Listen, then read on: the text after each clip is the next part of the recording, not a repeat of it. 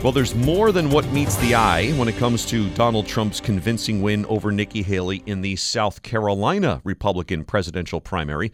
The 20-point victory there not only shows the powerful hold that Trump commands over his party's voters, but also a resistance to the former president among voters he likely would need in November, especially among professional-class suburban voters.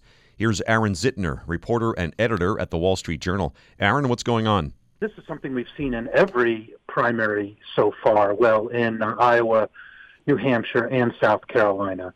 Trump is dominant. I mean, there's just no two ways about it. He's winning these primaries and the caucuses in Iowa quite comfortably. It's a dominating hold, and you can see the effect when you look around at Republican Party leaders. There really is hardly anyone out there among the professional class or elected class of Republicans who is endorsing anyone other than Donald Trump, a governor here or there. At this point in the states yet to vote, there's only one governor who's endorsed Haley, and that's the governor of Vermont. So the party is really falling in behind him. But at the same time, there are some caution signs for Donald Trump as a general election candidate that we're seeing again in each of these states. Two main ones. The first is, if you're going to win in November, the first thing you have to do is unify your party. And we're seeing a meaningful share of not just people voting in these primaries, but Republicans voting in these primaries. If you exclude independents or Democrats who might be coming in, the people who are coming into these contests and saying, I'm voting here as a Republican, a meaningful share of them are saying they'd be so unhappy with Trump in November, wouldn't back him in November if he was the nominee. And the second is independents. He seems to be underperforming among political independents in a way that could be a problematic development for him if it continues in November. Is this what motivates Nikki Haley at this point, these types of deep data dives?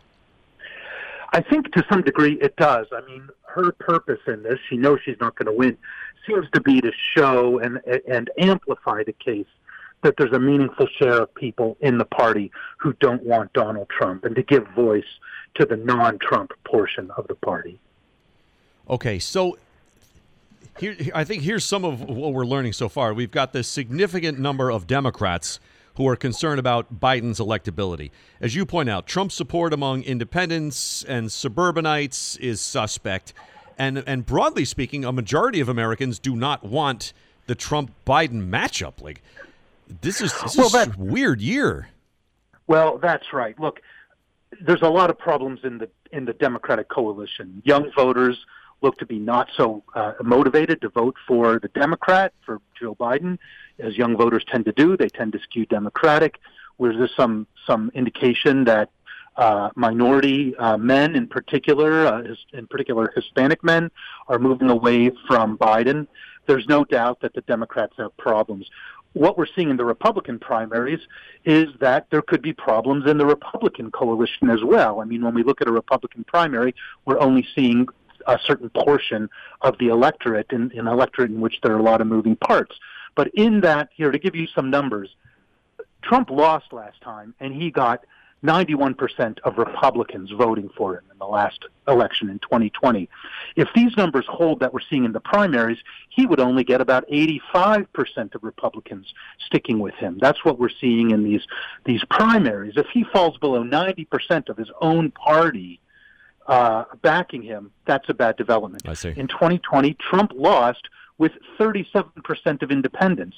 In these primaries so far, he's getting between 33% of independents. So those are two groups that he needs and that he didn't get enough of last time around, and he's underperforming them now.